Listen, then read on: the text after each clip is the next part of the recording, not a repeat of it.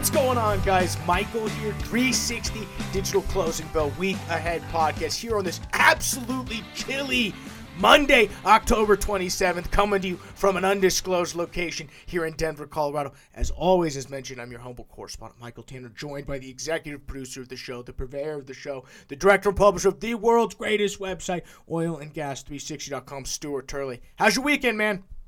It was absolutely beautiful. Got to work on my shop. Got to see my great nephews. Got to see my son. Beautiful weekend. I am ready for work. Yeah, I'm ready for it. I sat on my butt all weekend and watched sports. We had World Series Friday, Saturday, and Sunday. We had football all day Sunday. I got to watch the Rays come back and win on Saturday. Woohoo! And then we had to unfortunately watch the Dodgers lose for all you baseball fans. 3-2. Unfortunately, Game 6 will be played tomorrow, so I'm not a Dodgers guy, and I'm mostly cheering against them and not really for the Rays, so if you guys are keeping track at home. Not the biggest Dodgers guy out there, but we have a great show for you lined up. There's honestly so much stuff to digest here. I'm not even sure where to begin. We'll obviously cover everything that happened with our two E&P consolidation deals, mergers over the weekend. Mid-Con Energy agreeing to sell itself to Contango Oil and Gas. Actually, just this morning that dropped. At about here in about 30 minutes, we'll be able to sit in on that management meeting. We also have Cenovus Energy buying Husky. I've got some very interesting thoughts on that. Called up a friend of mine, maybe to get some information. Stu's got just some crazy amount of stuff with the international news, but we're going to start the show covering the levels for oil and gas and the outlook for the week. But before we do that, guys, the show is brought to us by the world's greatest website, oilandgas360.com, the best place for all of your energy news, energy finance news, staying up to date on where some of the, just kind of the trends of what's going on in the oil and gas industry. I always talk about waves and how do you catch the wave of changes from an investment standpoint so you're always profitable? How do you catch the wave, the business cycle wave, so that you're always on the best business practice and always ahead of the curve?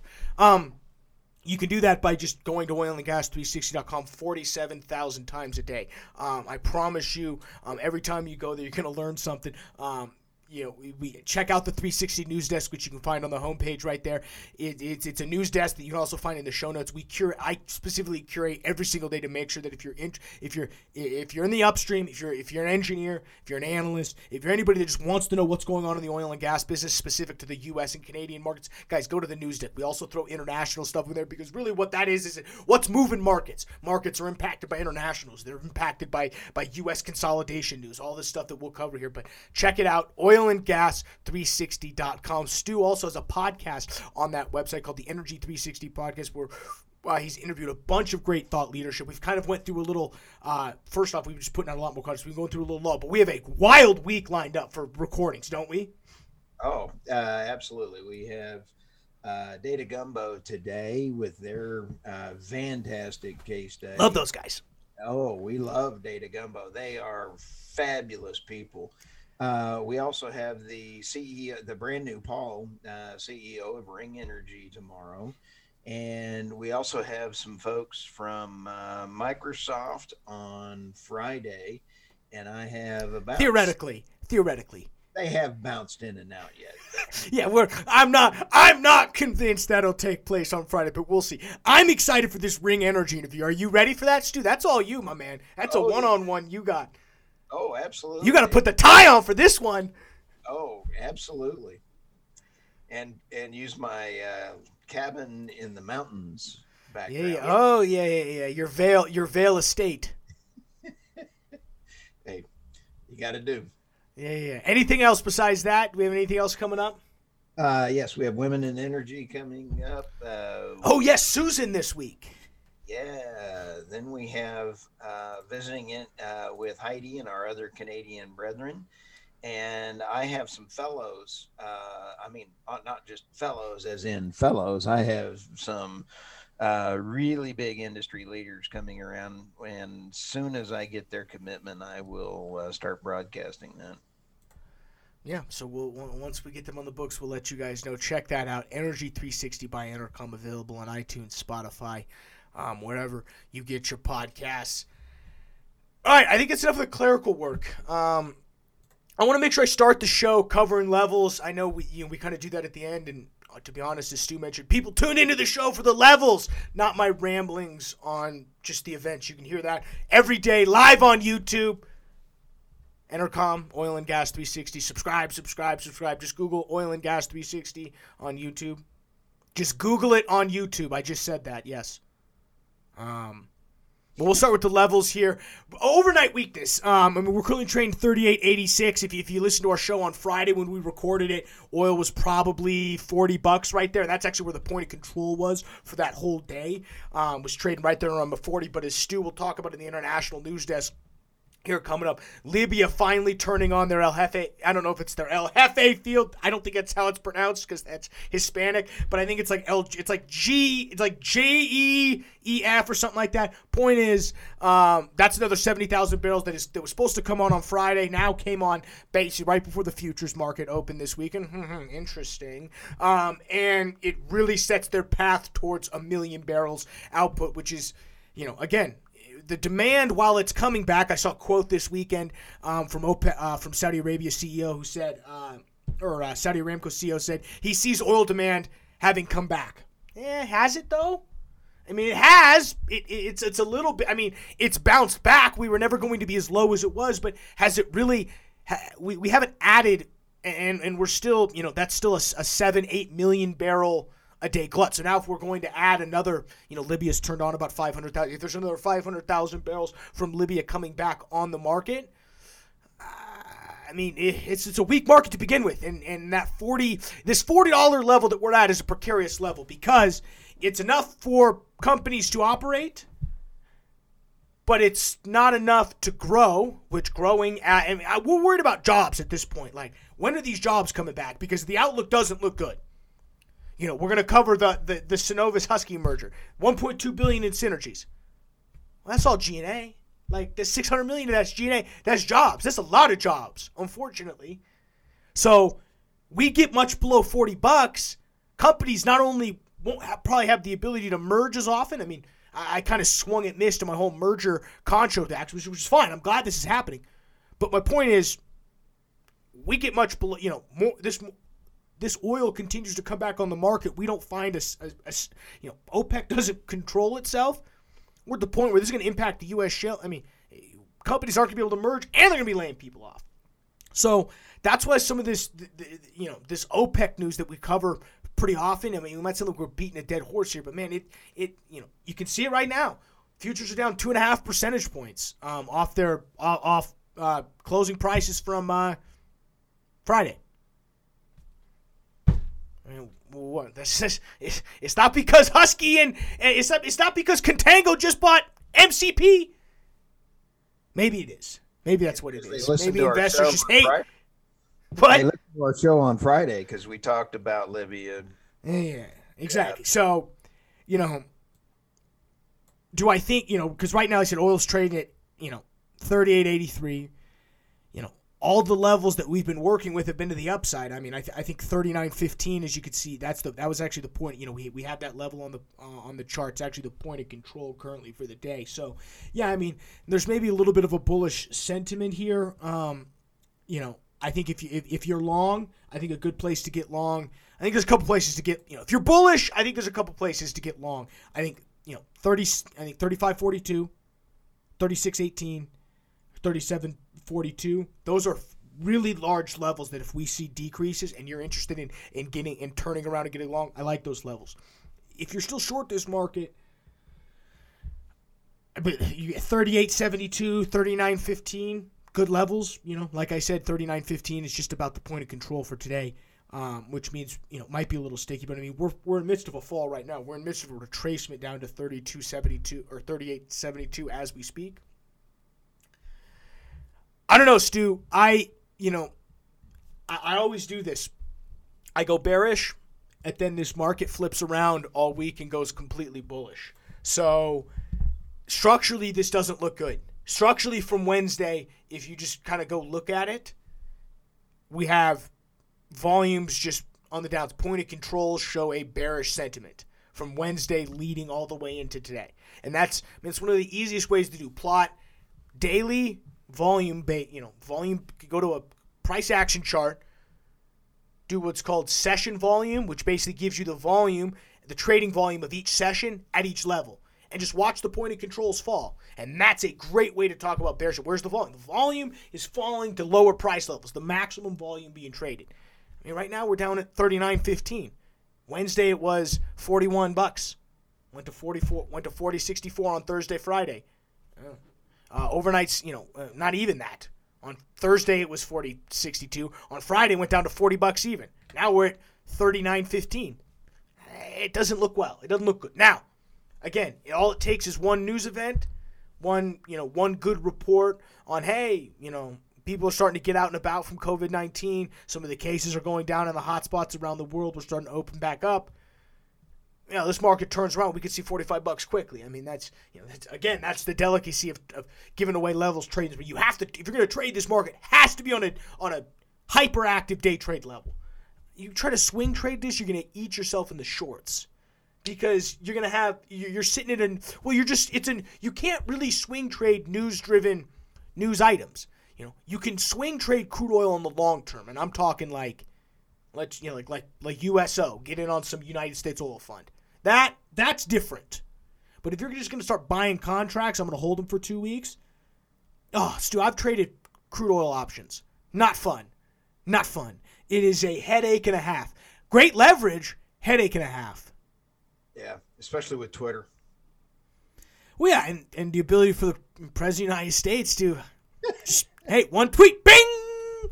I've been on both sides of it. Not fun. On the natural gas side, finally, perma-bulls, you'll love this. I don't want to say there's strength in the natural gas markets, but I mean, when you look at, over the past, 6 days here, we've, point of controls show a bullish sentiment. We're above $3 now. I saw a great meme on Twitter of someone saying natural gas is $3. I'll have to repost it to the Oil and Gas 360 Twitter. It was pretty funny.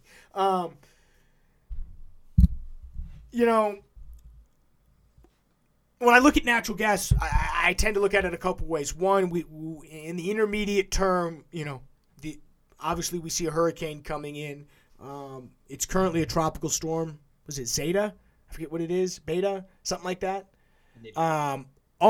It's supposed to be a tropical storm. They don't think it's going to impact much. We have seen some rigs getting evacuated, but no production rigs. Right now, these are just drilling rigs. So no rigs that are there's been no shut-in operations shut-in production as of, this morning. And that could change today. That, I think, is obviously an intermediate term. I think when we look at the intermediate weather outlook, should be a little warmer as we move to that 11, 15-day outlook. American European data sets have really kind of trimmed some of that demand back. Really depending on what you look at, depending on what service you subscribe to, it looks like specifically, after this cold front moves off in the short term from the Midwest, it's going to warm up a little bit. So you need that back into the curve. And if you look at the 2-month contract, they're up nice. That curve is starting to kind of curve itself out a little bit because we're starting to see the normal weather patterns coming. In the short term, bullish sentiment right now. We're saying it's cold right now. I mean, what I'm saying, I've got a hoodie. I don't have a hoodie. I got long sleeves, sweats. So the Midwest, specifically here in Colorado, man, it's cold. It's like 6 degrees outside. So that's going to really push up natural gas prices, specifically in the short term. The spreads that we're going to see on Henry Hub at the different clearing points is going to be very interesting in terms of our crack spreads. So I'd be careful to watch that. I know trading houses were probably busy over the weekend, making sure they could line themselves up for some good crack spreads over the day. Over this week, looks like even West Texas is going to get hit a little bit with some stuff. So, I mean, seriously, it's going to get cold in the short term, but that medium term is going to turn around a little bit. I mean, it still is only late October, turn November, so we're still seeing some go through. Hedge funds have also turned bullish on natural gas, which is interesting. Hedge funds notoriously are short natural gas because that's just where the market has been. As we know, hedge funds are generally long crude oil just because it's easier. Hedge funds are generally short natural gas because they're it's kind of a great counterbalance trade. But they're beginning to unwind those books a little bit, and we've actually seen in the commitment of traders recently that number occasionally swip positive, more bullish. So, there is ups. Everyone is seeing the upside. I was I'm kind of the only one tamping the brakes a little bit, but even I'm starting to come around a little bit. I mean, there's only so much data I can ingest before changing my mind, Stu. I'd make a terrible politician because they'd ask me, why'd you change your mind? I don't know. I learned. I observed and learned and changed. Or there's a lot of voters. Number one trending thing on Google is how do I change my vote? Yeah, you saw that. You told me that this morning. That's funny. So, some things are just funny. So I'm gonna say I'm gonna go. I'll put my stake in the claim, Stu. I'm gonna go bullish on oil. I don't think I see us crashing $37-$38 or like $37-$36. I think what this is going to do is we're going to turn around. I think what happens is we're going to see some stimulus this week. It's my guess. Whether it's something, something's got to happen. On that stimulus note, I think we're going to see. I would be bullish. I would be trying to get in, not long, but my guess is Friday when we record this show, is oil going to be above or below $38, $39? I think it's going to be above. Now, is it how much, how little? Who knows? On the natural gas side, again, I think we're going to break through this top. As we mentioned, our high right now is 305. We hit that on Thursday, and we saw a retracement back to a really key level at 302, and now we're working our way back up. Remember, these guys trade in natural gas trades $3, 2 cents, and 3/10.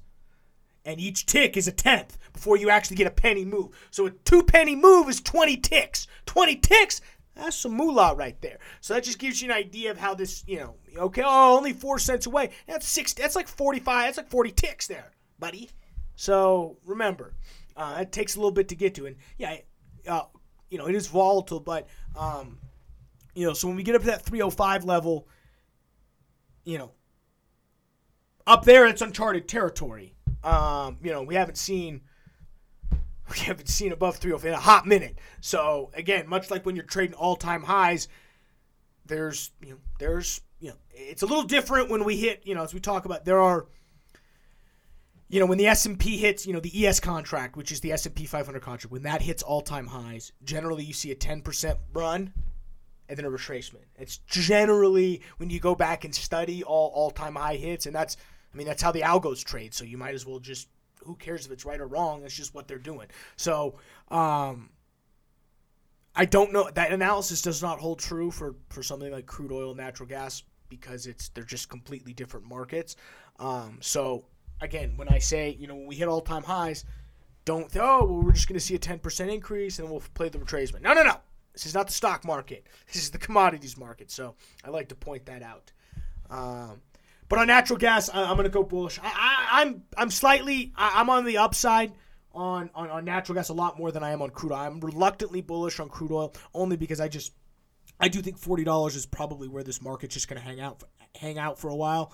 And I think this Libyan news, while depressing, I think will kind of fade into the distance here as hopefully a stimulus deal comes in. And then obviously, I think once we get past the election, we're going to have a lot more clarity in the markets and people are going to know. I mean, I saw a very interesting graph. This is correlation does not mean causation. It's the first thing we learn when you study economics. Just because two things are true doesn't mean they're because of each other. But if you overlay oil prices, and you don't even have to do who the president is, just do the party of who's occupying the presidency. Democrats have been very well for oil prices. Democrats have done and production growth has done very well under Democratic. There's a case to be made. There's a case to be made that maybe what the oil industry needs is a tightening, is a squeeze of the bell, and needs oil prices to, we need regulations to bring oil prices up higher. I don't know. There's a case to be made. It was interesting. I was getting deep into it, Stu. I don't want to rattle your brain a little bit. That is interesting. You're going bullish. Well, think about who was president from 2008 to 2016 when we saw the biggest expansion of oil and gas. Who was in charge? I got nothing on that. It's just interesting. I don't mean it means anything. It's just interesting. When you think about it. there were so many other things in play. Exactly. That's the counterpoint. Is it's just one data point in a bunch of sea of 7,000, but it's just interesting. Right. It's just interesting. I'm going bearish on oil this week, and Okay, so you think we're gonna write this 38. So we'll say $39 even because it's $38.91. 39 Right. even. You're gonna say by the time we record this on Friday, we do our daily show on Friday. You think oil's gonna be below $39? oh, I think it is. I really think we're going to go lower than that. Okay. And the reason why is some of the international stories that I've got coming up. We have the election, and there's a bunch of different arguments on the election, what's going on. I wish every politician would be voted out of office and we'd start fresh. Personal opinion, but when you take a look at all of the affecting things going on in the international space, holy smokes, it's gonna be brutal. So, Yeah, it will be brutal. But I'm not being bullish. I'm just the old pessimist. No, you're just selling. And so if you trade, if you day trade, if you're a retail trader out there, you have to sit down before you start every trading day and say, what's my sentiment? What's just my sentiment for the day?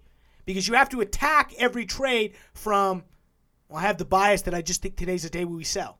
So you scope up every trade from the scope of Stu's going to do this week. I'm selling. Doesn't mean you sell every position.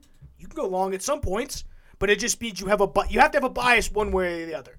Yep. So, and you have to develop that bias. So I think we're going to be above $39, but I just think we're going to get a news-driven event. I think we're going to see stimulus happen this week. I think Trump will realize that if he can pass a stimulus, it won't hurt him in the election, and it may help him, may get him a couple more votes. I think really that's what it comes down. I don't want to be conspiracy theorists, but I really think Trump is waiting to do a deal as close to the election as possible so that it can be a news event for him and rally the last undecided voter. Well, Trump gave me another $1,200 check. Might as well vote for him. I don't want to be a conspiracy theorist, but I think that's what it's going to come down to. I think we're going to see a stimulus. I think it's going to happen Thursday, Friday. We might even see, maybe not Monday, because I think and we vote Tuesday, right? Tuesday's technically the election, right? Tuesday's the 4th, right? We vote on the 4th or the 6th. No. I've already voted. Well, I know, but when is technically the election? I voted too. I voted. Yay. Is it the 3rd? Yeah. Because it's a Tuesday, right? It's a Tuesday. So I mean, I bet you Wednesday, Thursday, or Friday. I bet you. I'm guessing Wednesday, Thursday, or Friday. There's going to be some stimulus talks, and not talks. I'm talking deals, because I think Trump's going to use it as a hey. I got the stimulus done. Democrats didn't want it. I pushed it through for you guys. Whether that's true or not, I don't know. At this point, it's all politics. And Stu said, vote them all out. The best thing that can happen in this government is gridlock. I want every different branch of government to be a different party that controls it. So nothing happens. It's quite possibly the best thing that could happen at this point is just massive gridlock.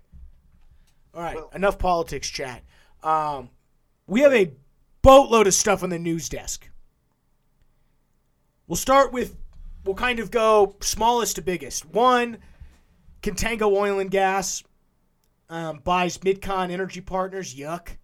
And I only say that because it just cracks me up. So, Contango Oil and Gas, if you go to their website, they do a bunch of different things. Obviously, they produce natural gas and ticker symbol MCF. We love that.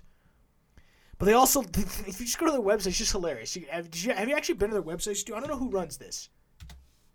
But look what they say they do. So you go to About Them. So they have their operations, our strategy. Okay? They have a fee for service. They're also consultants. They have a legit, they also consulting. They also are like basically, not only do they operate wells, but they go in, and I like this, but they go in and they'll do like fractional CEO stuff. It's called fee for service. So, it's interesting. I wouldn't have thought these guys would be acquirers, but it makes sense. Their CEO, former real estate guy, finally puts an end and buys the last standing master limited partnership that was left in the oil and gas space, which has been an absolute scam to investors. Anyone remember Lynn Energy? That was a master limited partnership. Oops, that didn't go good. Master limited partnerships are good for one thing, the master limited partners. If you are a shareholder, you hate it. And this final E&P MLP dies. Well, it doesn't die, it gets acquired. So I think the shareholders actually make out okay on this one. Generally, the shareholders, these E&P MLPs go under, or they get sold for pennies on the dollar. This actually, while it's no premium, you're at least getting something, and at least the shareholders are getting something. Now, do I think Contango Oil and Gas is going to be around for a hot minute? No. But we'll see. That's really all I've got on that. I think, it's just, that's all we'll say. Stu, you've got stuff in the international news desk. It was a long weekend for the news desk. There just kept stuff coming and coming. All right. Our first one coming out last week, we talked about Libya. You hinted at it at the first. They have the crescent of oil, which is on the eastern side of it. And you take a look at the new for our YouTube. Here's the article right here. They have the force majeure on El Feel. You called it El Jefe. El Jefe. So it's El Feel. My bad. In Spanish is the boss. So maybe this is the boss field, we'll call it. And it's we posted that it was coming online on the 24th. Today's the 26th, and it actually made it to the 25th. Okay. So now the force majeure is actually going to be produced to be 800,000 barrels per day, and it will be spun up in 1 week. And it will be 1 million within 4 weeks. Now, that will actually put Libya's output well over 1.3 million barrels because of their other field that came online. So using crayon math, it will be 1.3 to 1.5. That poor old OPEC and OPEC Plus, they cannot keep these guys in line. I would like to invest in the newspaper business because that's a big newspaper for smacking Libya in the nose to try to keep them in line. OPEC's had a terrible, and again, it's part of what the long-term bearish sentiment is. If we never see demand recover, if it really is, we're always going to have this 3, 4, 5 million barrel gap between demand and supply. A million barrels is 25% of that gap, which is woohoo. And we have about 6. I'm going to work on the numbers here. I have all the OPEC numbers and work on that. You have about 6 countries that need cash bad. And so they're producing no matter what, no matter how much you smack them around.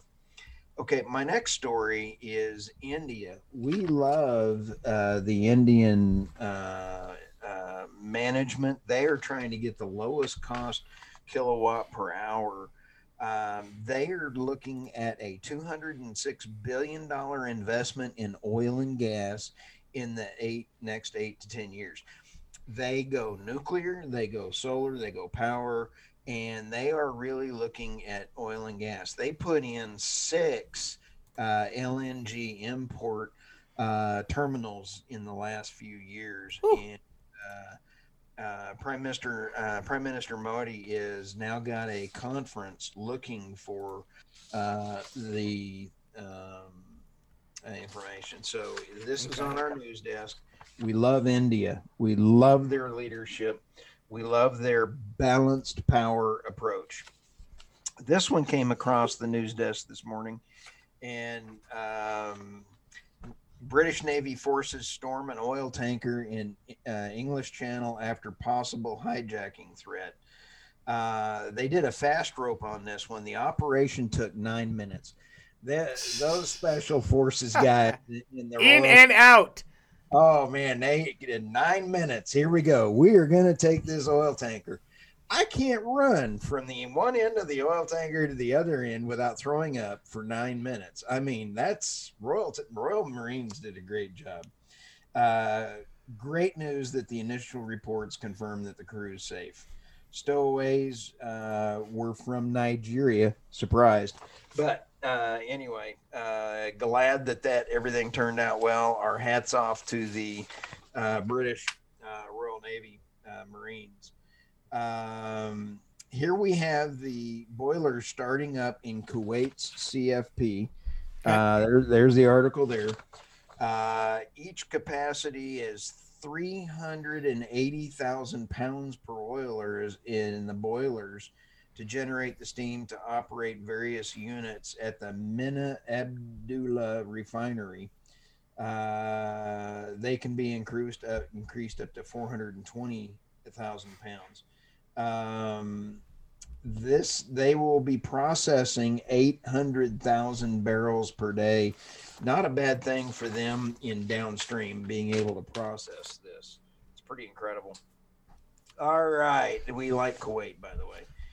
China. Back to our buddies in China. Is your head spinning going around the world yet? I'm just waiting for cart service. Cart, no ice. Leave the can. Hey, if any of our listeners are out there, I need one of them little toy planes buzzing along, so that we do like. When can I sit? We've got enough points. I got to be able to sit first class the next flight. Oh, absolutely. Okay. This is an example of oil quota overproduction by OPEC. Chinese imports of HDPE, which is for plastics. Oh, they need plastics to go around the world, but it is made by Iran in coming around out of that, and that's in 81,000 barrels, 22,000. Anyway, this is all out of Iran for China outside of sanctions. So okay. Even though it's a finished product, so to speak, for plastics, it still has tons of oil in it that they need. Okay, moving right along. We are now into France. Ooh. Iraq, ding, who is another pain in OPEC's nose, is, okay, who's the number one flaring person in the world? Country. Come on, TikTok. China? India? Russia. Okay. Ding. Okay. Iraq is number 2. Okay. Look at that. Okay. That's a normal day at the field. Hey, honey, I'm going off to work in the oil field. Yeah. Got smoke, PE. Okay. The good news about this article, Michael, is that Iraq is in talk with France's Total to invest in flaring gas carbon capture technology. This is actually a really good news. They're trying to recapture 1.2 billion CF per day of gas that includes Texas Nasiriyah field. So this will really reduce their burning and flaring, and I think it's a fantastic move. That will also use in their energy less oil, and this may impact in the long term OPEC's ability to control them a little bit. So that was a bit of good news this morning on the news desk. Okay, good to hear. And actually capturing flaring. Flaring, I mean, yeah, flaring that deserves a whole episode at one point. We can talk all things flaring. There should be no reason why we have to flare any natural gas, ever. I couldn't agree more. It is a waste of a beautiful product. It really is. Good. I mean, yeah, a lot of stuff going on in the international side. You want to, it's busy. Is that all you got? Yes. Are you expecting those peace deals you're talking about? What are the outlook on that? We did have one coming through. Yep, we saw that. And on my source, there are still another 2 popped up, and I think you'll see one before the election. So the peace is going around the Middle East and is pretty important. I don't know that all political parties would be able to pull that off. Yeah. No, I agree. Well, I think really the last thing we need, I think, covered here is the Cenovus Husky merger that happened on the Canadian side. And full disclosure, I'm not a Canadian E&P analyst. I know not very little. I know enough. I've heard of these companies. I know they exist. I know what they do. But this is not my area of expertise, so I had to place some calls for all of this analysis. And wait a minute. Is that like that game show when you have to call? I had to call a friend. I had to phone a friend. Had to phone in a friend. I had to phone a friend who put me in contact with a friend. So that's where we went with this. High level, the chatter that I'm getting is that this is an okay deal. Cenovus definitely has better assets than Husky, so it's basically comes down to how much are you willing to degrade your upstream portfolio in order to obtain refining and midstream capacity for in this low oil price environment. So I think that's the trade-off. I like that. I think the trade-off is a decent one. When you look at the pro forma, $1.2 billion in synergies with $600 million in the first 6 months, $900 million within the first year. That's, as I've been told, G&A all the way. Apparently Husky pays well. The other, big piece in here is who runs Husky. Some of the stuff that happens with Husky, as you guys know, Husky was involved to buy MEP Energy Partners in December 2018, walked away from that deal, which really ruined the credibility of them in terms of being a buyer. They basically took these guys all the way to the front line and then had to pull out. And there's a lot of things that were going on around that time, both from an Alberta curtailment of production standpoint. Remember, they were at that point, Alberta was thinking about controlling how much output there was. In hindsight, pretty terrible idea, but happens there. There's also some, as Stu would say, some international news stuff. If you remember, about the same time, United States asked Canada to hold Meg Wazuhan, who's the CFO of Huawei, and the owner of the largest shareholder in the Husky is a guy named Lin Ka-shin, or we'll call him LIK or LKI. Basically, he's just worth $30 billion. He's one of the most influential people in China and Hong Kong. So, a lot of stuff that was going on around that time that kind of caused Husky to walk away and really ruined their reputation as someone who could purchase. So I think, why does they sell out for $2.8 billion? They didn't really have a choice. And, LKI is all for this deal. And, it really, Husky, if they were going to sell, they're going to attempt to sell to what they consider a low-cost operator. Cenovus is that. The person who I talked to loves the assets that Cenovus has, thinks they're that none of the assets that Husky has really come close to that. I think this deal just comes down to this, Husky was a chip that needed to get moved away and needed to get swallowed up after this, and I think they would have gotten swooped up a lot quicker if I think prices had stayed the same. I mean, you would have probably gotten a better deal if you're a Husky shareholder, but then again, I think there's some things going on with this deal that are more of a international political than I say straight up, here's what the M&A market looks like. Now, again, the whole deal comes back to what I've been told is how much you're willing to degrade upstream assets in order to obtain midstream and downstream refining capacity. It's a deal I probably make. I've been preaching that. I've been talking about that on the show for a little bit. But again, I need to dive more into these assets. Apparently these assets are better. Who knows, Stu? You got any thoughts on this deal? I really like the folks over at Husky. Then, so our hearts go out to the employees as they take a look at. Yeah, they're done. I'm sorry, guys. I hope this isn't the first time you're hearing it, but it's not going to look good. No, and good people up there. We love our Canadian brethren. I think it's a good move for Husky in getting, as you said, better fields. I mean, we know these are coming around the corner. Well, Synovus is going to be the operator, so it's really is this is a good deal for. I think this is a decent deal for Husky if you're LKI.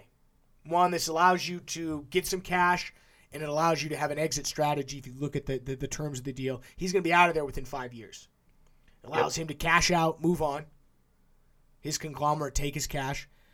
If you're Synovus, you do this deal because this allows you to cheaply get refining and midstream capacity that you think you might need to become now, because now you're the third largest operator in Canada.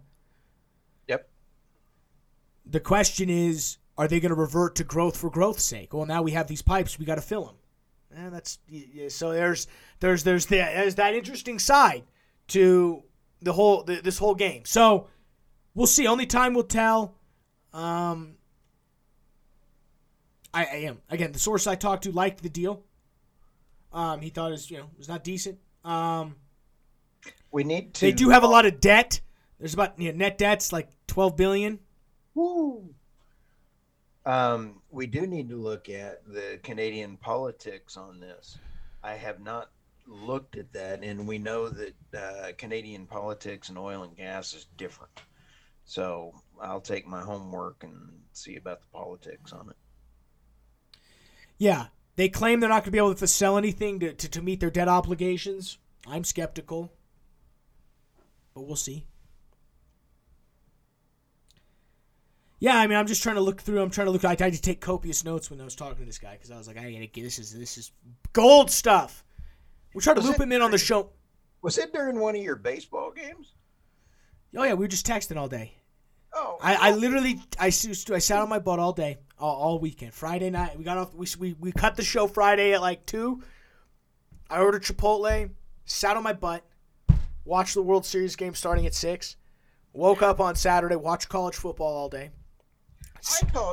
I call all of your friends, and you don't answer me when there's a baseball game on, but yet you'll get, I call a friend of a friend off of a merger. Man. Well, yeah, because they wanted to have this merger call at 11 a.m. on a Sunday. Only Canadian companies have a merger call 11 a.m. on a football Sunday. It should be criminal. But so I was like, I don't want to sit in on the deal. I need to just figure it out. And I, again, friend of a friend hooked it up. But I text you, Stu. I just don't want to record podcasts during the game. But you know what? It was already on the 360 news desk before we started chatter, right? Oh, 100%. You're, Stu, as always, you are on it. That's amazing. I'll pat we miss anything on the day's show? I think we covered it all. We got a busy week coming up. We got a busy week, guys. Please check out our YouTube page. Subscribe. Do whatever makes the algorithm so nuts. It's really not that hard to watch our YouTube show video, guys. It's not that much I'm asking of you guys. It's really not. I just asking you to log on to our show, view it 10,000 times. I'm talking to you to go to oilandgas360.com, refresh the page about 6,000 times per day. Probably, do whatever you can to make the algorithm. It's not that much, guys. I'm only asking for like 4, 5, 6 hours of your whole day. It's not that much. It's not that much, guys. So just take that advice. Let's go ahead and cue the music and let you guys get out of here. Start your week. For Stuart Turley, I'm Michael Dan. Thank you for checking us out. 360 Digital Closing Bell Week Look Ahead Podcast. We'll see you guys this afternoon for the Digital Ticker. See you guys.